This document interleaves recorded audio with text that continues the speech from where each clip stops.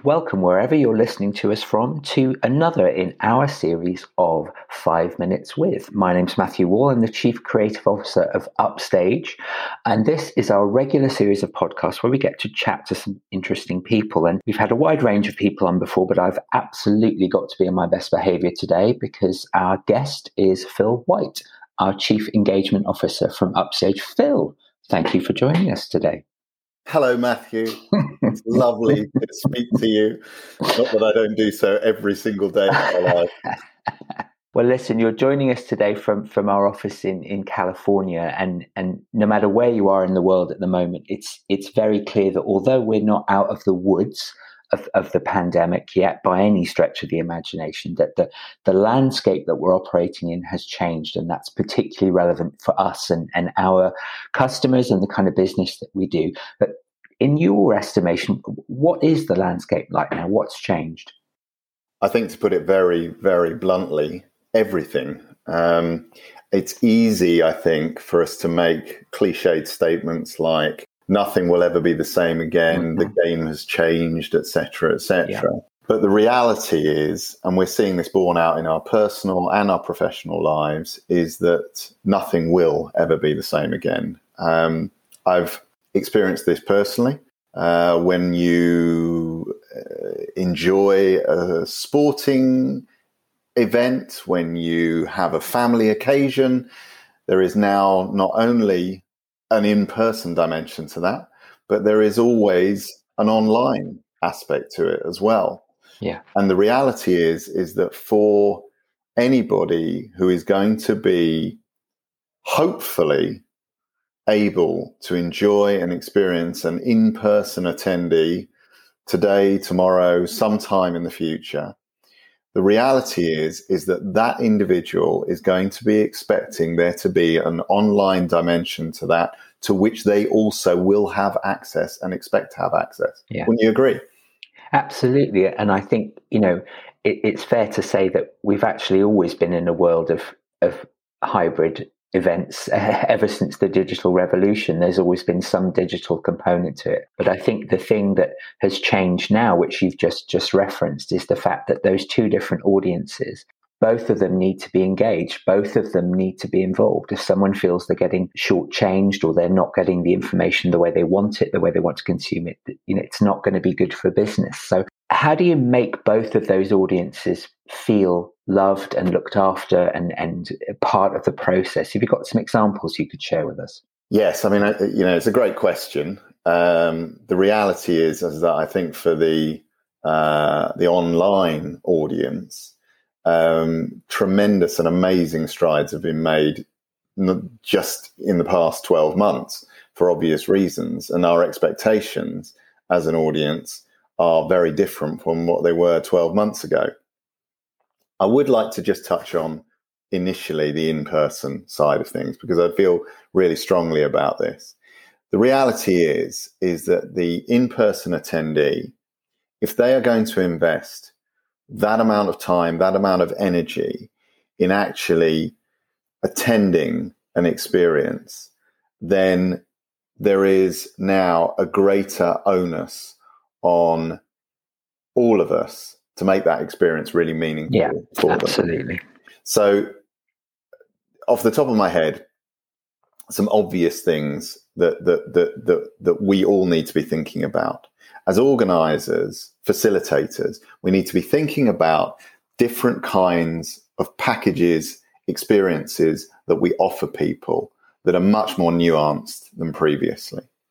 Because the reality is that if I'm going to invest that time and energy, if I'm going to be away from my wife, my husband, my children, my significant others, it's got to be worth it. So a package that you could be offering to people might perhaps include some access to online aspect of this experience, or the full gamut of everything that's available to the online audience. Another different aspect of this is that if you do embrace the fact that as an in-person attendee, you are at times going to need and want to access that online experience, where are you going to do that? You need to be thinking very differently about your shared spaces. It can't just be, somewhere to charge your cell phone.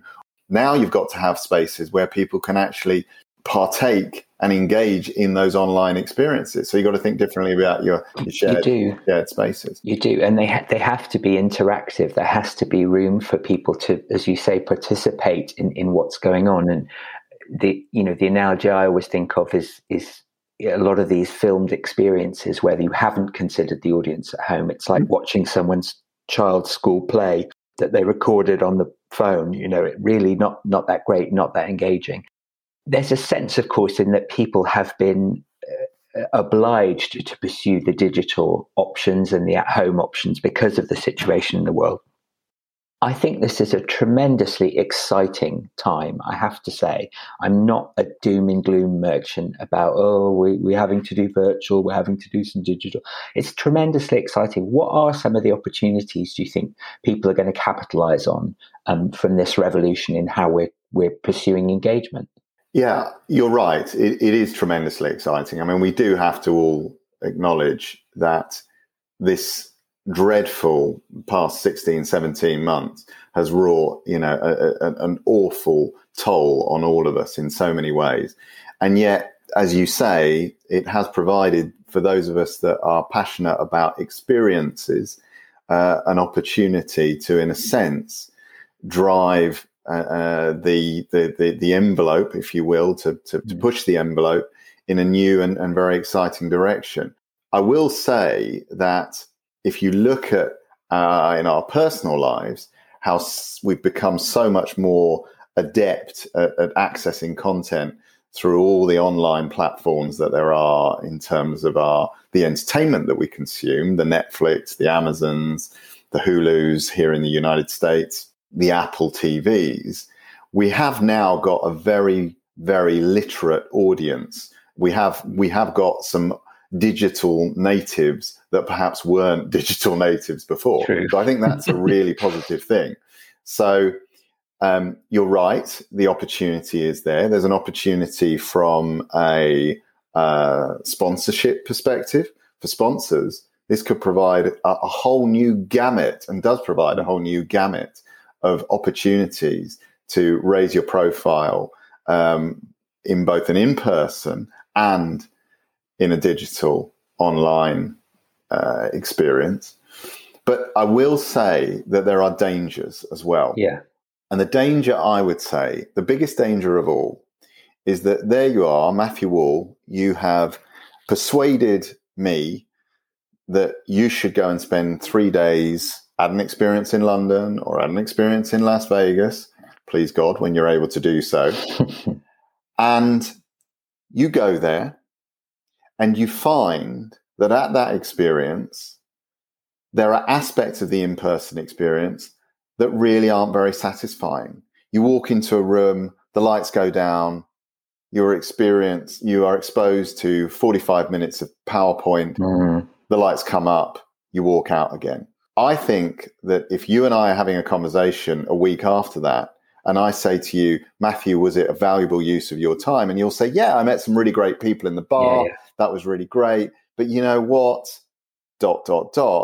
I think that you and I are then going to be having a very different conversation the next time you say to me, shall I invest 3 days of my time in going to this in-person experience? Yeah. So the onus is now on making that experience, that in-person experience, as rich as possible, because otherwise the reality is people are just going to go, nah, you know what? Next time, I'm just going to go for the online option. Yeah.